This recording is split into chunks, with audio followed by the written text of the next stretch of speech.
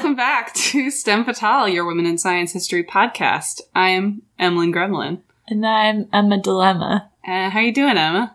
I'm doing good, finishing everything up. It's all coming along slowly but surely. Yeah, you'll soon be on the other side. I watched Always Be My Maybe last night while I did data analysis. Nice. And it was very cute. Is it? It's a rom-com on Netflix. It's a new movie. Good plug. It was just released. Good plug. All yeah. right. All right. I don't know why. I just it was very cute and I'm just recommending it. That sounds good. Yeah. You can check that out. Yeah. All right. We are going to leap in. We've done the good banter. Yeah. The our 15 banter. seconds of banter that we always are really bad at. So, we're doing a bit of a heavy hitter today. Woo! Which I already kind of told Emma about. Hit me with it. I will. Okay. Sorry. So uncomfortable. All right. It's not a question that I'm going to ask you, but it's going to be a more of a call and response. Oh, God. Okay. All right. You ready? No. I say silent. You say what? Silent night? What? I say night. No. No. Spring! Silent spring. Yeah. Silent night. I was like, who could this be? I'm telling the story of Mrs. Claus. Dr. Kevorkian. The lady version? Yeah, so we're talking about Rachel Carson today. Rachel? Rachel. I thought you said racial. I thought you said we're talking about racial. And I was like, racial what? Like, Rachel Carson. Yeah. We're going to move on. Yeah. Okay, so today we're going to talk about Rachel Carson. Carson. Why do I keep saying Carlson? Today we're going to talk about Rachel Carson. Yay! I'm so excited. I love her. So what do you know about Rachel Carson? She figured out, I don't know if she figured it out, but she definitely showed the world that DDT was causing birds, like bird eggshells, to be weakened, right? Yes. Yeah, and that it was just causing kind of all these broader ecological effects because bird populations were declining. I know that. And True. I know she was an environmentalist of some sort. Yeah. True. And she wrote the book Silent Spring, which I haven't read, but I was going to read it before this, and I have it on my Kindle. Audio. Oh, nice. And I just haven't really read anything since I've defended. Yeah, it's hard. I'm just in that kind of phase of playing Kingdom Hearts. Yeah, you need some kind of mind-numbing stuff for a little bit, I think. Eating bad cereal. Mm-hmm. So soon I'll be back on the reading train, I think. The reading train.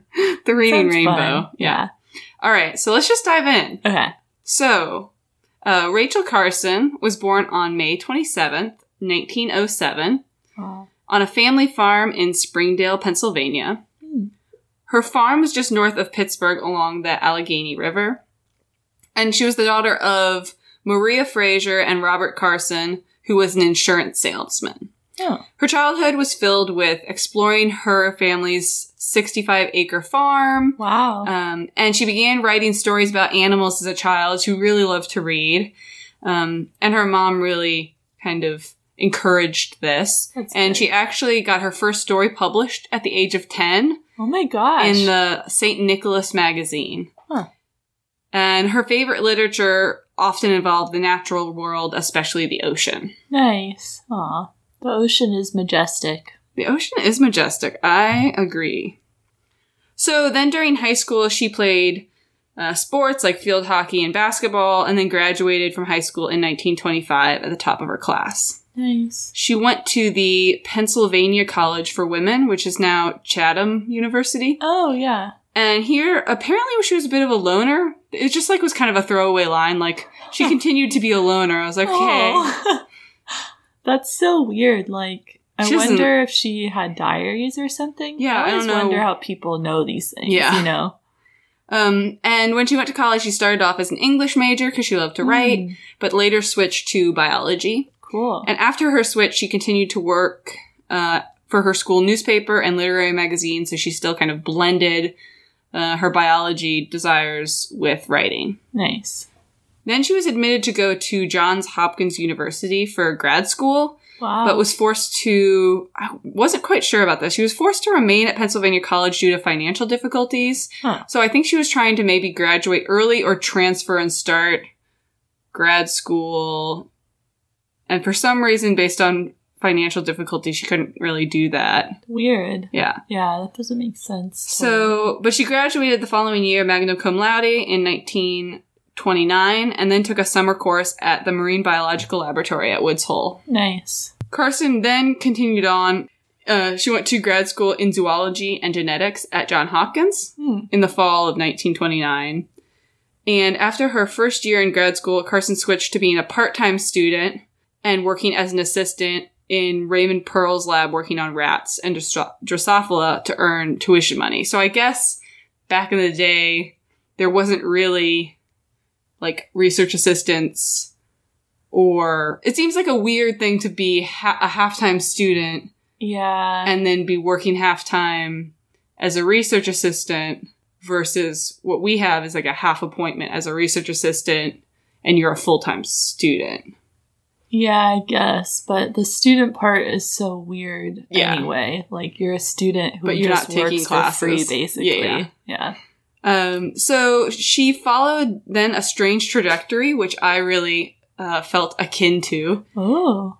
She tried to work on a variety of different systems. Oh, nice. And kind of reached a bunch of dead ends. So she worked on pit vipers for a little bit of time. And then squirrels. Okay. I don't know what the, like, connecting thread do was. Pit vipers ever eat squirrels? Are there pit vipers in the U.S.? I don't know that much about snakes. I think they get into, like, Central America, but I don't know. Yeah. I mean, I guess there aren't tropical squirrels, are there? No. I don't know. Yeah, that's weird. Yeah, I don't think there's... I'm, like, trying to think of any range overlap. So, then she finally completed a dissertation project on the development of fish organs. Oh, okay. That's another big leap. Yeah. And received her master's in zoology in June 1932. Cool. Okay. You know, after the pit vipers and the squirrels. I wonder what she was trying to study about them. I mean, the pit vipers, like, maybe she was just like, I don't think so. Like, they're pretty deadly. So for this, she, like, worked on the development of, like, the embryology of, like, certain organs and how they changed across the development of fish is what she ended up doing. So I wonder if she was just going to be working on, like, the organs, but in pit vipers, or the organs, but in squirrels. Yeah. I'm not sure. All speculation. Yeah. Yeah. So although she had intended to go into a PhD program, she was forced to leave Johns Hopkins for a full-time teaching position to support her family financially at this point. Her father then suddenly died in 1935, and Carson had to support her aging mother. Oh. And so with the help of her undergraduate biology mentor, Mary Scott Skinker, she got a temporary position with the U.S. Bureau of Fisheries. Oh, cool. Writing for a series of weekly educational broadcasts called Romance Under the Waters. Oh, strange. Right. Romance Under the Waters. Yeah. I guess that's just fish sex. It was just about, like, anything marine. Oh. I don't know why it was called Romance Under the Waters. Yeah, okay. And this series consisted of 52 7-minute programs focusing on aquatic life and intended to generate public interest in fish biology and the work of the Bureau. So the U.S. Bureau of Fisheries is now U.S. Fish and Wildlife. Yeah. So she got this, like, awesome part-time gig. And she also started submitting articles on marine life in the Chesapeake Bay to local newspapers and magazines during this time. Okay. Sounds like an early version of Blue Planet, kind of. Yeah. But, like, weird little 7-minute snippets. Yeah. Oh, 7 minutes. That's right. 7 minutes in heaven. No. I guess the ocean is akin to heaven for some people. Yeah, so she romanced things under the water. So then Carson's supervisor at the U.S. Bureau of Fisheries secured her a full-time position because of her excellent work. Nice. On these little short videos. Yeah. And she had to take this like civil service exam to get a full-time position at a U.S. kind of government job. Okay. Where she outscored all the other applicants and was hired as a junior aquatic biologist at the Bureau of Fisheries. Okay. She was the second woman hired for a full-time professional position at the Bureau. Wow. That's pretty cool. So as this junior aquatic biologist, Carson's responsibilities were to analyze and report field data on fish populations and to write literature for the public to kind of let them know what the status of fisheries were in the United States. Yeah. She also wrote a consistent number of articles for the Baltimore Sun and other newspapers during this time. However, in 1937, her older sister died, leaving her as the sole breadwinner for both her mother and her two nieces. Oh my gosh. So, in July 1937, the Atlantic Monthly accepted her essay called Under Sea, which was a vivid narrative of the journey along the ocean floor. Oh, okay. So, this marked a significant turning point in Carson's career. And after this, Simon & Schuster, which is this like publishing house, they were impressed by her article and suggested that she expand it into a book. So the ensuing book that she wrote was entitled Under the Sea Wind, which was published in 1941. Okay. And although it received excellent reviews, it sold rather poorly. Yeah, people just aren't interested in the sea science. However, she continued to succeed in her article writing, so this didn't really stop her. Yeah. Then around 1945, Carson wanted to leave the Bureau of Fisheries. Oh. But in the wake of World War II and the Manhattan Project, there were few jobs for naturalists, and most science money was going to these like technical fields to make new chemicals, to do physics stuff. Go to the moon. Go to the moon. Space. There was very little for understanding basic biology. And especially, like, interactions between organisms and stuff like that. Hey, still true. Still true. So, in mid-1945, Carson discovered the subject of DDT. Right. Which was a new pesticide that was called the insect bomb after the atomic bombing of Hiroshima and Nagasaki. Which I would say is not great. Bad. Like, it's not great. You don't want to be like a nuclear bomb, you know? Yeah. So... yeah, it's a weird comparison. Yeah. I guess it's also... It makes me so sad, too, to think of it as just a generalist insect bomb. Yeah. Yeah. But it's also seems, offensive. In that you're comparing, like, the comparison of, like, the bomb of Hiroshima versus this bomb for insects. And you're like... anyways, it seems not great. I just wrote here, not great, guys. Not great, guys.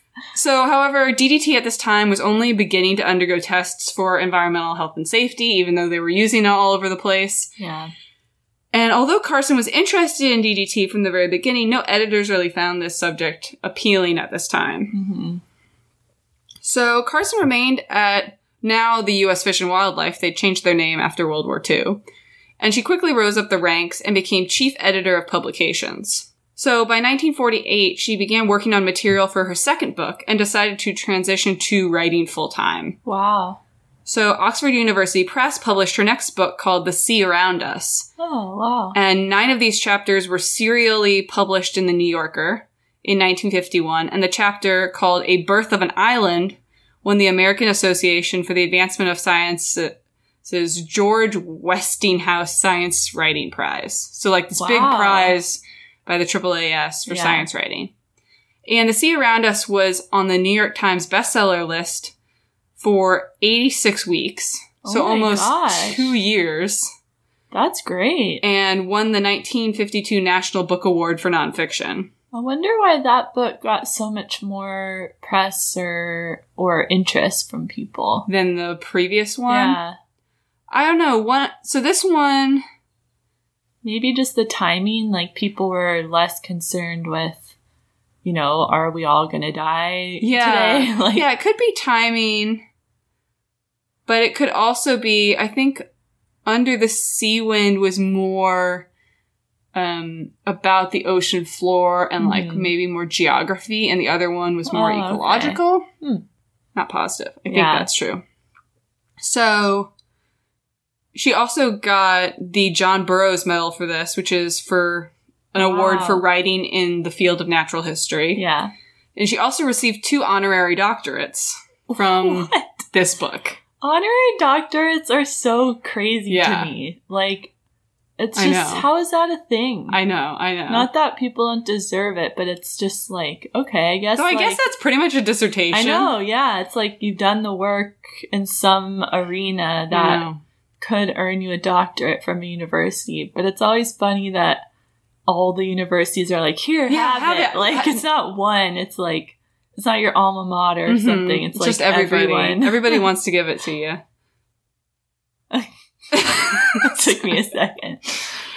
So in her acceptance speech for the National Book Award, she outlined her beliefs about the public's interest in science. Ooh. She said, many people have commented with surprise on the fact that a work of science should have a large popular sale. But this notion that science is something that belongs in a separate compartment of its own, apart from everyday life, is one that I should like to challenge. Science is part of the reality of living. It is the what, the how, and the why of everything in our experience. Yeah. It is impossible to understand man without understanding his environment and the forces that have molded him physically and mentally. Wow. She's so ahead of her time. I know.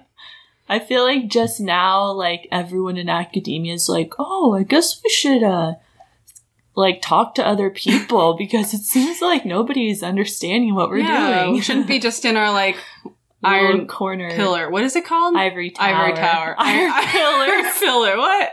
Whatever. Our steel, shaft.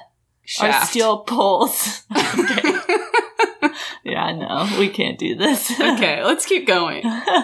So, The Sea Around Us actually led to the republication of Under the Sea Wind, which itself became a bestseller at this point. Oh, good. Okay.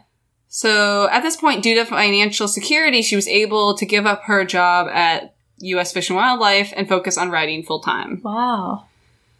So, people at this point kind of fell in love with Carson. She was inundated with speaking engagements and fan mail. She also sold film rights to The Sea Around Us. Oh. And when she received the script for the movie, she was very unhappy with the script because she said it was untrue to the book and scientifically embarrassing. Oh. She also discovered that she didn't have any control over the script content. That sucks. So despite Carson's objections to some of the inconsistencies, the writer, director, and producer Irwin Allen proceeded to make a successful documentary, and he actually won the 1952 Academy Awards for a Best Documentary Feature. That's Hollywood for you. But apparently he had fixed some of the major problems that Carson had seen in the script. That's good. But she was so embittered by the experience that she never sold her film rights again. Yeah, that sometimes it can go well, but I don't know how people negotiate things successfully, you know? Like, I want to have a stake in this. And things have to all align. You have to really have a director that's willing to work with you, I guess. Yeah. So then in 1953, Carson spent the summer in Southport Island, Maine. There, Dorothy Freeman introduced herself to Carson as her neighbor. And this was the beginning of an extremely close friendship that lasted the rest of Carson's life. Yeah. They spent time together during the summers, and they kept in close contact through approximately 900 letters over the next 12 years. Whoa. And the extent of their relationship was very guarded. Freeman shared parts of Carson's letters with her husband to help him understand their relationship. Okay. But she also kept much of their correspondence secret from him. Okay. And before Carson's death, both Carson and Freeman destroyed hundreds of their letters to each other. Whoa. Scandalous. I know. It's like, I mean, it's very interesting. Yeah, that is interesting. I wonder what was in those letters. I know. I'm so intrigued. But Freeman's granddaughters published the surviving letters between them. Oh, that's really cool. In 1995. in a book called Always Rachel, The Letters of Rachel Carson and Dorothy Freeman, An Intimate Portrait of a Remarkable Friendship. Aw, that's... Yeah. Yeah. So, in 1955, then, Carson completed the third volume of her sea trilogy called The Edge of the Sea. I didn't even know these were... I like that it's a sea... I guess I just sea like trilogy? it's a sea trilogy. Yeah. Which is what it said. Yeah. And so The Edge of the Sea focused on coastal ecosystems along the eastern seaboard primarily, but also in general. Yeah. And this book also appeared in the New York Times in in the New Yorker in 2 installments. And The Edge of the Sea received favorable reviews, but was not as enthusiastically bought as The Sea Around Us, because no one likes marshes. That's my interpretation. Huh. Maybe people were just like, I think I get it. Yeah, I think people are less... because you can go out and kind of see the coast. Yeah. Like you could, like, snorkel and see some of what the coast has to offer. Tide pools. People aren't as excited about it as the real mystery of, like, the deeper ocean. But coastal ecosystems people are wrong. They're wrong. They're the best. All right, so after The Sea Around Us, she started working with the Nature Conservancy on an environmentally themed book project. Ooh. But this work was put on hold. Oh, wow, the Nature Conservancy is that old? Wait, what year was it? 55 or something like that. Okay. I didn't know that. I think it's pretty old, yeah.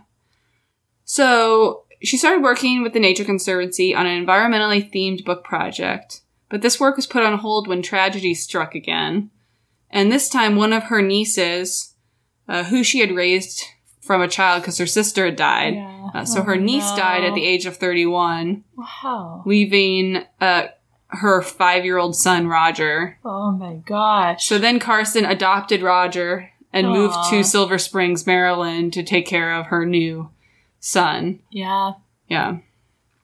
She's a trooper. She got a lot done considering she was like sole carer of a lot of different people. Accidental mom again and again. I know. Later on in 1957, Carson began closely following federal proposals for widespread pesticide spraying. Ooh. For instance, the USDA had planned to eradicate fire ants using chlorinated hydrocarbons and organophosphates. Those are just pesticides. I didn't know the fire ant problem was a thing then. Uh-huh. Oh, wait, but there's native fire ants. Yeah, I think this was probably native fire ants. Yeah. And the dangers of pesticide overuse became the focus of the rest of Carson's professional life. Wow. And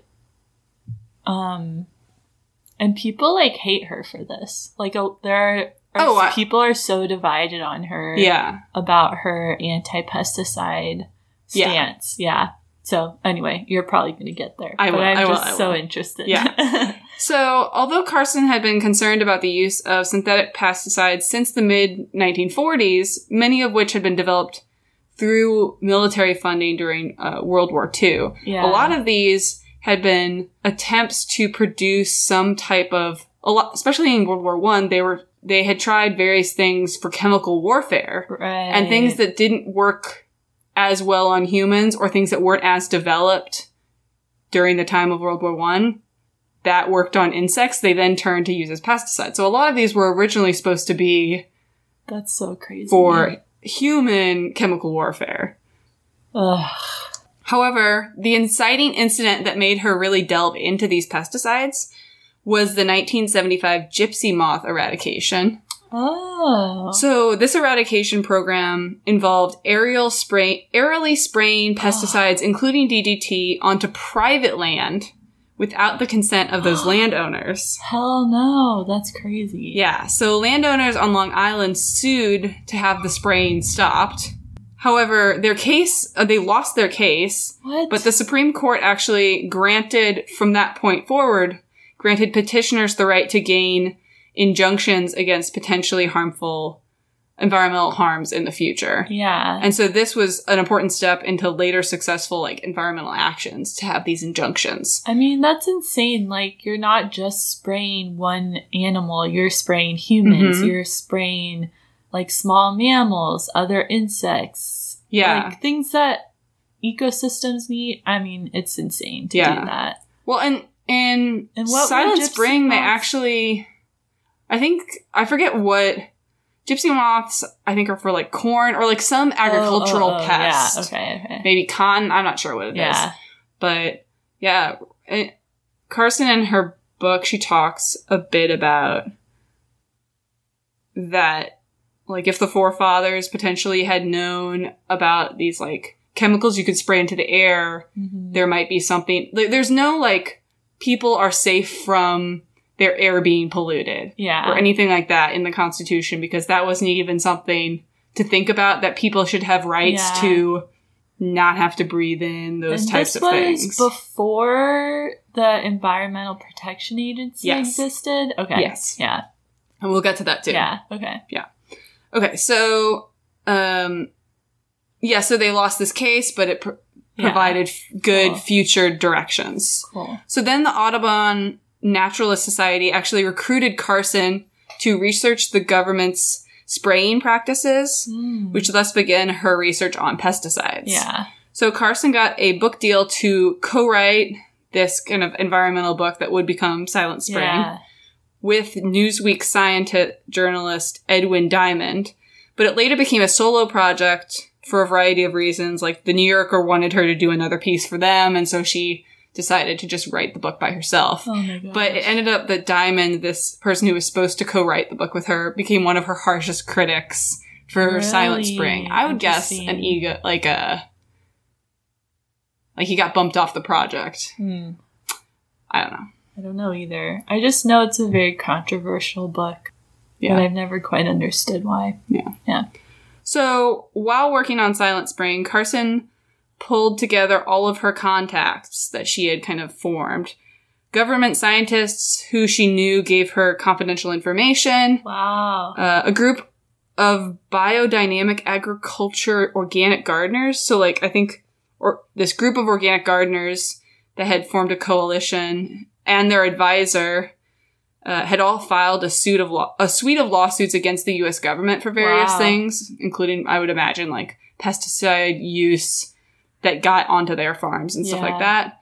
And they provided Carson with a goldmine of information in the form of their trial transcripts, all the information from their actual lawsuits. That's insane. So she was not the only person that was criticizing the use of pesticides at this point. And I think the USDA got wind of her writing this book. Uh-oh. And so in 1959, in response to criticism, the USDA made a public service film entitled Fire Ant on Trial. Which Carson then described as flagrant propaganda, ignoring the dangers of pesticides. Yeah. And I will post this, because I found it. Ooh. I've only watched the beginning of it, but it looks... Is it insane? Like crazy propaganda. Oh my god, that's crazy.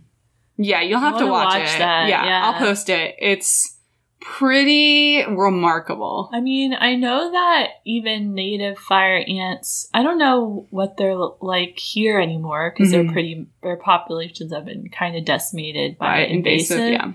But I know they can be big pests in farming and various types of agriculture. So, you know, it's hard. Like, I understand we need food, and these things are trying to eat our food, and it's such an easy way to get rid of them is through pesticides. But dang.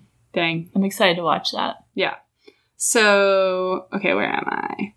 So she then wrote an article in the Washington Post attributing the bird declines that you could see around you at that point to pesticide overuse. Right. So, also in 1959 was the year of the Great Cranberry Scandal. Never heard of it? Oh gosh, I think about it every night as I go to sleep. Plagues me. So in 1957 to 1959, crops of U.S. cranberries were found to have high levels of the carcinogenic herbicide. I'm not going to pronounce the name. It doesn't matter. It's a cancerous herbicide. Yeah. And this halted the sale of all cranberries for like a long period of time. I can't even remember the last time I ate a cranberry. Had cranberry Are cranberries juice? not as popular as they once were? Um, Like, were cranberries really, like, a staple at that point, or? I think of, like, cranberry juice and, like, seasonally Yeah. cranberries. I Okay. don't know. Couldn't tell you. Yeah. I couldn't, and I won't. Yeah. You don't have to have all the answers. I I'm do- just I putting definitely- these thoughts out there. I definitely don't. All right. So Carson attended the FDA hearings about pesticide regulations in response to the Great Cranberry debacle, but left disheartened by the aggressive tactics of the chemical industry representatives. Okay. Yeah, and this really disheartened her. Yeah.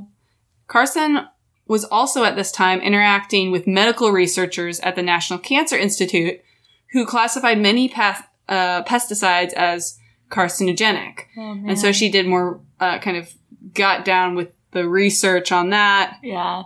Got down with the research on that. Carson, alongside her research assistant, Jean Davis, and the NIH librarian, Dorothy Algier, I think. They all kind of searched through the records and found evidence supporting the connection between pesticides and cancer, which also then went into her book. Yeah. So by 1960, Carson had more than enough research material and was rapidly kind of writing Silent Spring. Yeah. She had hundreds of incidents of the negative effects of pesticides on human health as well as on environmental health. And ironically, as she was finishing up her final chapters on the link between pesticides and cancer, she discovered cysts in her left breast. Oh.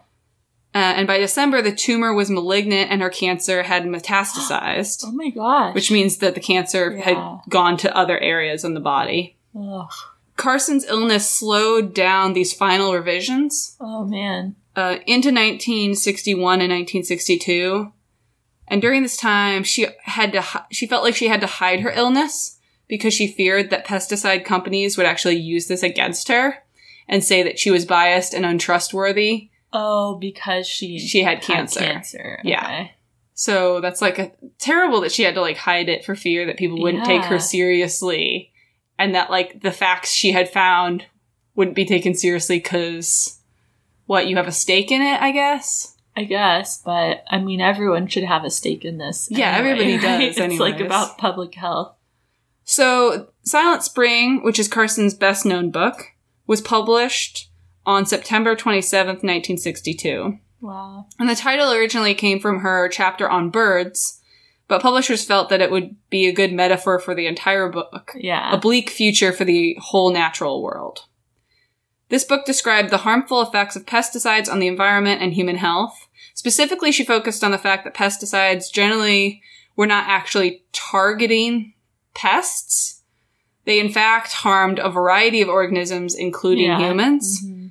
And she says in the book that pesticides should really be called biocides because they'd kill life Yeah. relatively indiscriminately. Yeah. And one of the most well-known parts of Silent Spring focuses on DDT, as you kind of mentioned in the intro.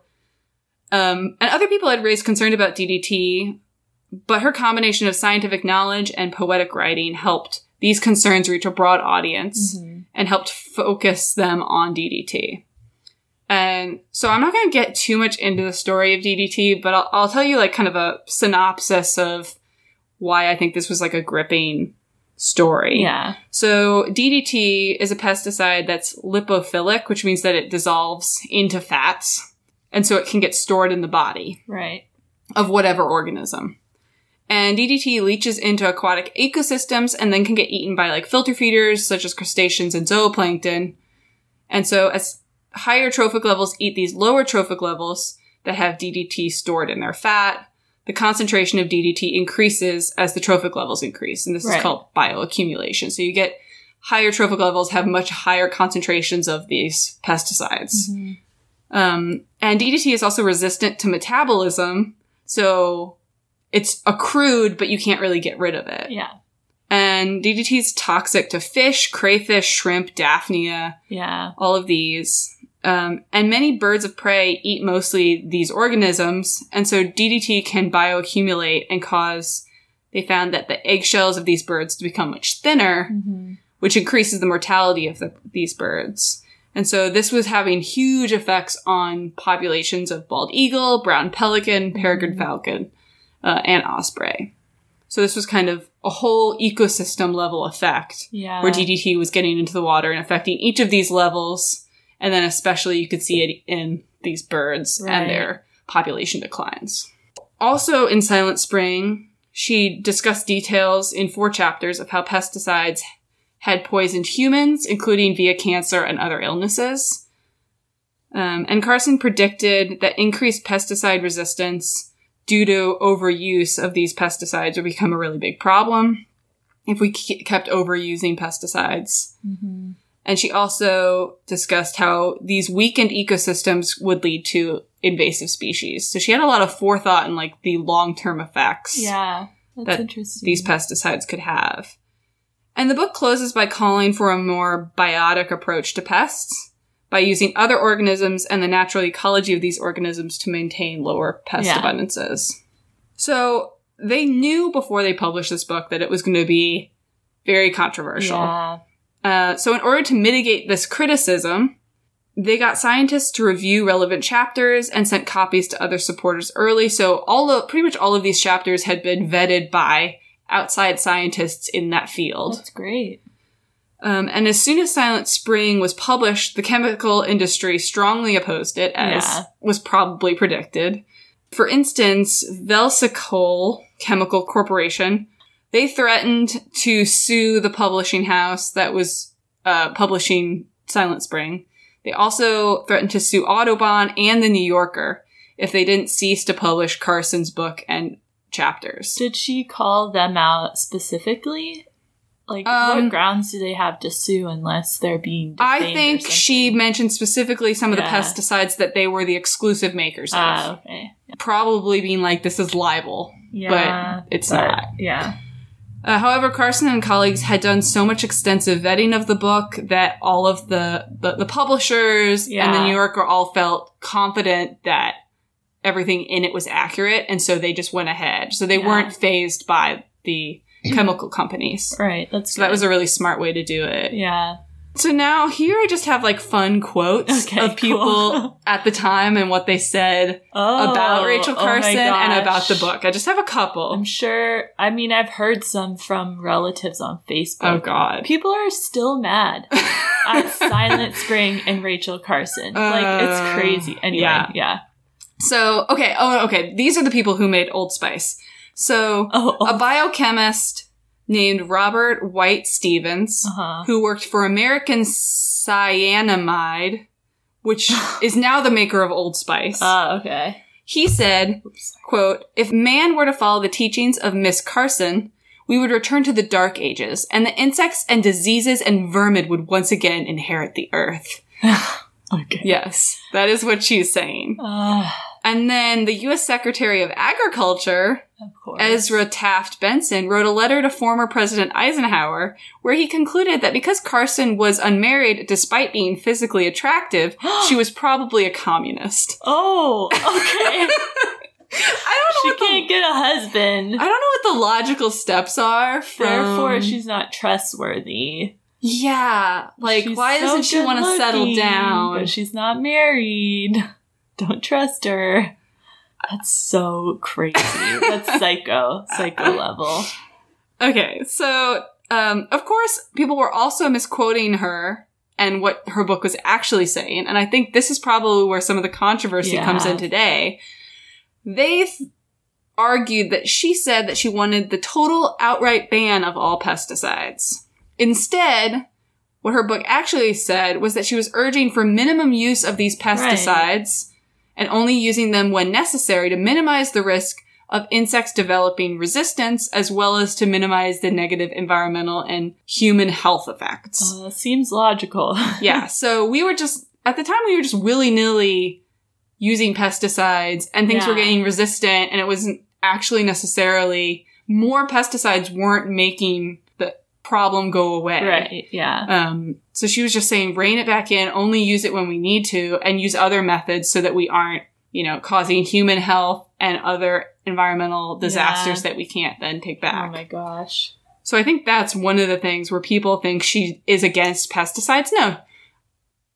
pesticides are good in lots of different cases when you need them, when there aren't alternatives. Yeah, or like maybe further research on pesticides so we know their health effects or environmental effects before we spray them all willy-nilly. Exactly. Yeah. So, I think like people try to make it black and white where like she was for completely against pesticides. It's like, no, everything's more gray. Yeah, people don't understand nuance when it comes to science, even though that's so critical to understanding science. Exactly.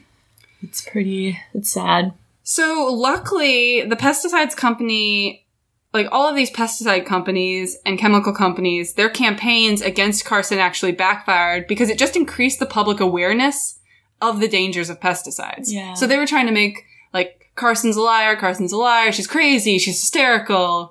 And it just brought people's attention to the fact that she had written this book and that these were all these claims about the bad effects of pesticides. Jeez. So additionally, the academic community as a whole completely almost backed her book's scientific claims. So she had most of the scientific community on her side.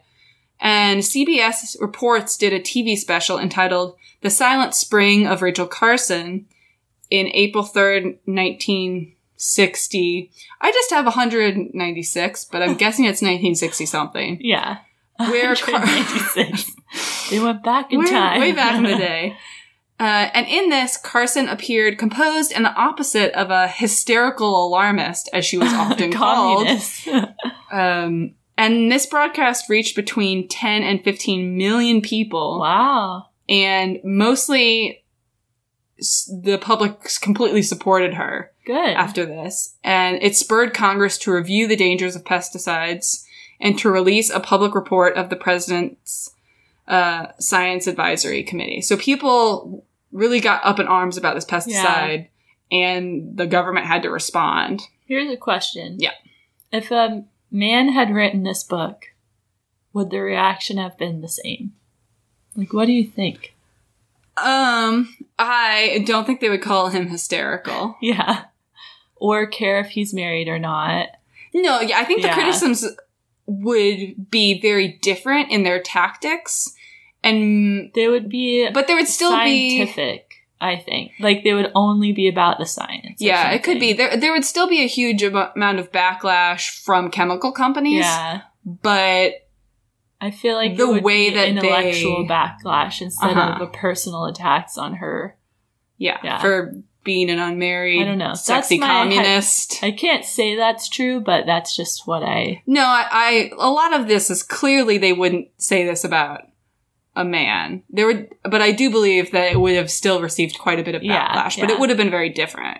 So this report that the Science Advisory Committee made was the first ever investigation into the public health effects of pesticides. Wow. And most of the public... That's insane. Yeah, I know. This book had really revved up the public. Yeah. And Carson actually testified before the Science Advisory Committee. And the committee reported its findings on May 15th, 1963, which supported most of Carson's claims. So they did an independent investigation. Wow. And although Carson was receiving many speaking invitations at this time, she was unable to accept most of them. Her cancer had outpaced her treatments at that point. Man. And she was still, but she was still trying to speak on these topics whenever she was able to. Yeah. In 1963, she also received the Audubon Medal, the Cullum Geographical Medal from the American Geographic Society, and was inducted. Not abducted. She was abducted. We weren't ready for her. And she was inducted into the American Academy of Arts and Letters. Okay. Wow.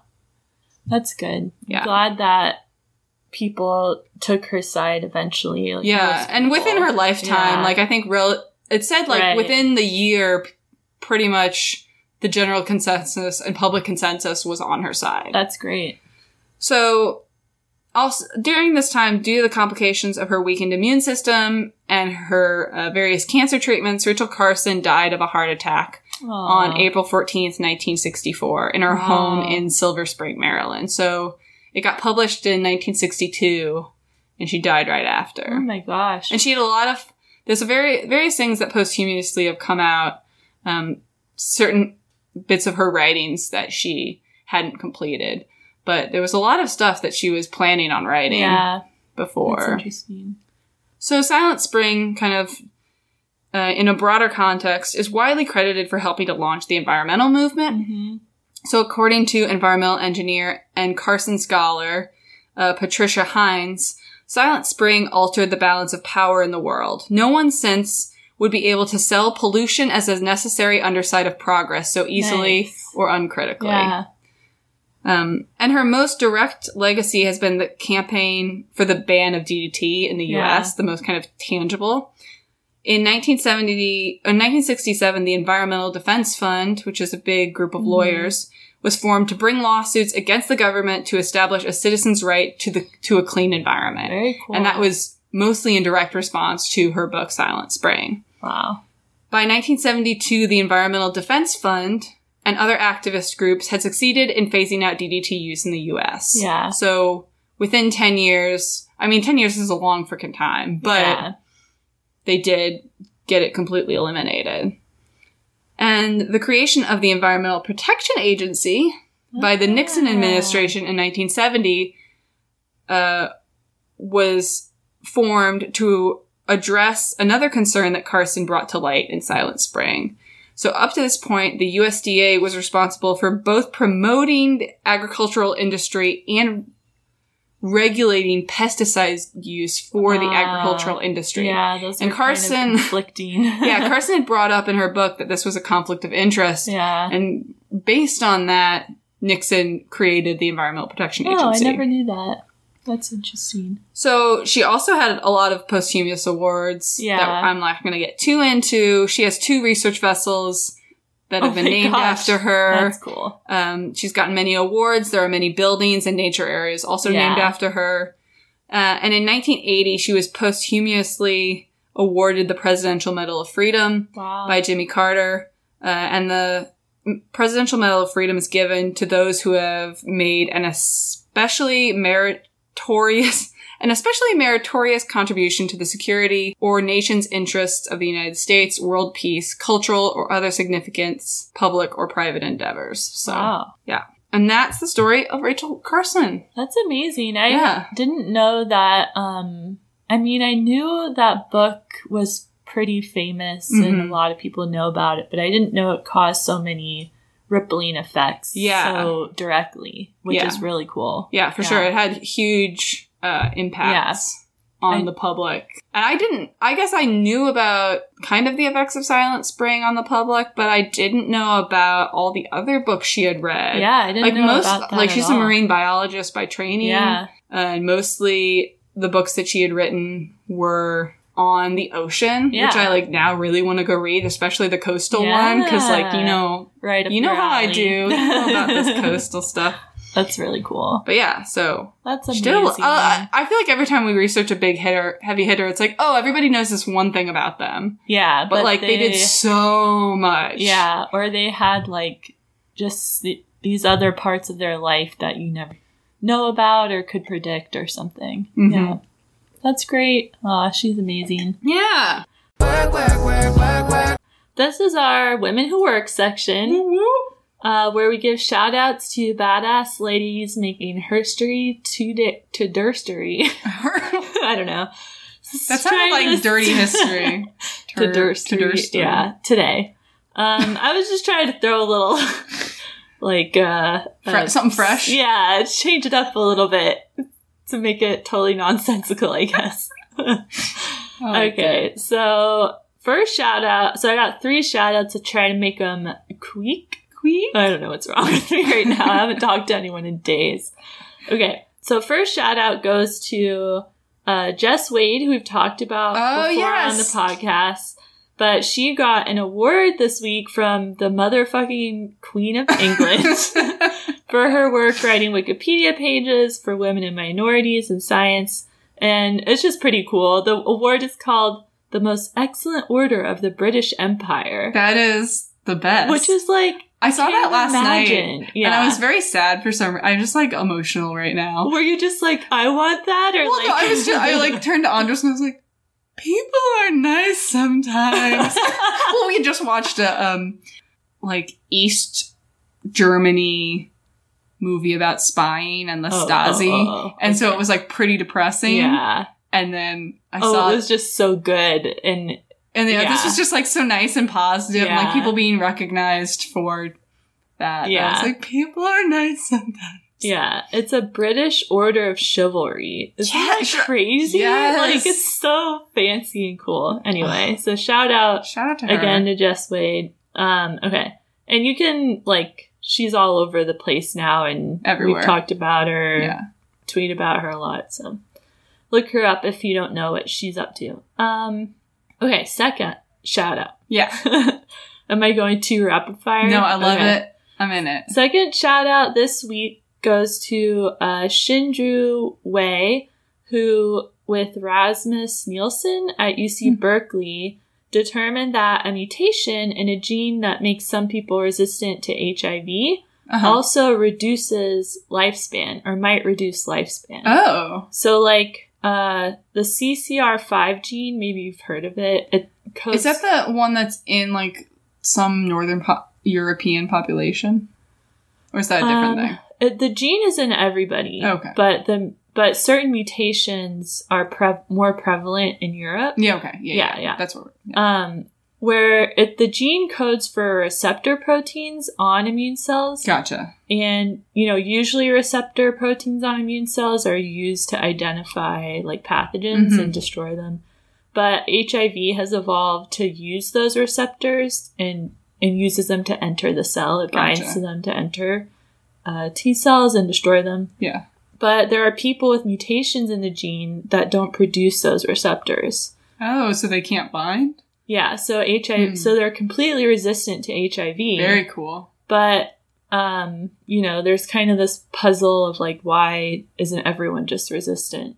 Why hasn't this mutation spread? Mm-hmm. I mean, HIV can be, like, a long-term disease, so, there's a lot of different reasons why mutation might not be selected for.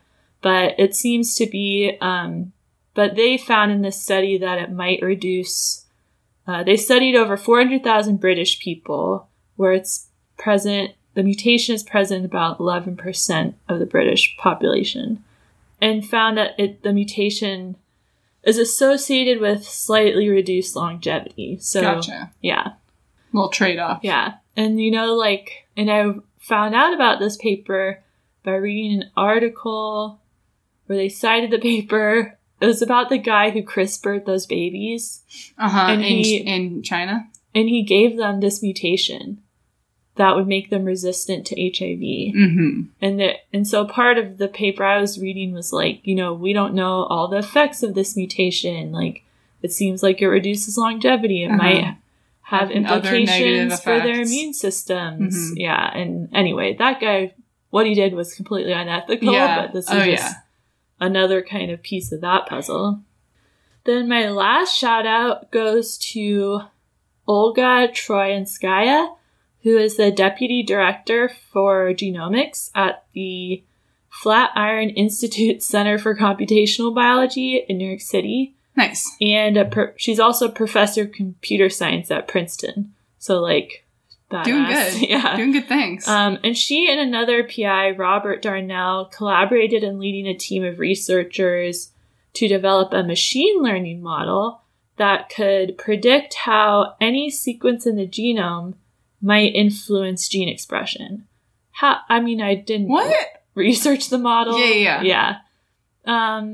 Basically, like, they can look at genomes and look at traits and use this model to predict how mutations in the genome might actually influence gene expression. So whether or not a protein is coded for. Yeah. Crazy. Mean, it's way over my head, basically. Yeah. That's cool. Yeah. So they use the model to study the genomes of children with autism, and they compared their genomes to their siblings' genomes that don't have autism and their parents' genomes who also don't have autism. Like, there are some cases where parents and children both have autism, but they only looked at families where there was one child, where it would be a new mutation, basically. Gotcha. And from this, like, using their model, they discovered quite a few mutations in non-coding regions of the genome that are associated with autism. Okay. And they specifically found genes involved in like different neural expression and stuff, which will be interesting for people to research from here on. Yeah. The more causal mechanisms. Yeah. Yeah. It's interesting if it's a non-coding. So it's just autism might be controlled more by things not being expressed versus a mutation in the actual coding. Interesting. Yeah. Cool. Anyway, so those are my 3 shout-outs. I liked it. Bang, bang, bang. Yeah, nice. Yeah. And that's the podcast, I guess. Yeah, I saw the Jess Wade thing, which was cool on Twitter. Yeah, that's so exciting. I'm glad that she's getting a lot of recognition for all that work, because that's so a lot of work to write, to research people and write new Wikipedia pages almost every day. Is there a Wikipedia page about Jess Wade? I think there is. Yeah. I feel like I saw that today, but don't quote me on that. Okay. Yeah, that'd be cool. I will, because I'll keep it in the pod. Yeah, well, yeah. Anyone, you can technically quote me on that, but yeah. All right, well, that was our podcast. Yeah. I hope you liked it. If you did, we really appreciate if you can take a minute to give us a review on iTunes. Yeah. Preferably a nice one, because we read them and we appreciate them a lot, and it helps people find the podcast, figure out if they want to listen to it, get us kind of higher up on whatever science charts there are so that people can see us. Yeah. So we really, really appreciate that. And we'll also send you a sticker if you want one. You just have to actually send us an email or a tweet to say that you wrote us a review. And I want to give a shout out to Caitlin Friesen for all the art that I've started. I've been very behind lately and actually posting them on Twitter. So I've been doing batches of just like 3. Yeah. So you'll get another batch of 3 on Wednesday. Cool. And then also to Artichoke for our awesome theme music about Mary Annie. So thanks everybody, and go stimulate yourself. Because I want to do it again. Okay. Go stimulate. No. Okay. And go stimulate yourself. By circa 1820, she ran a fossil store.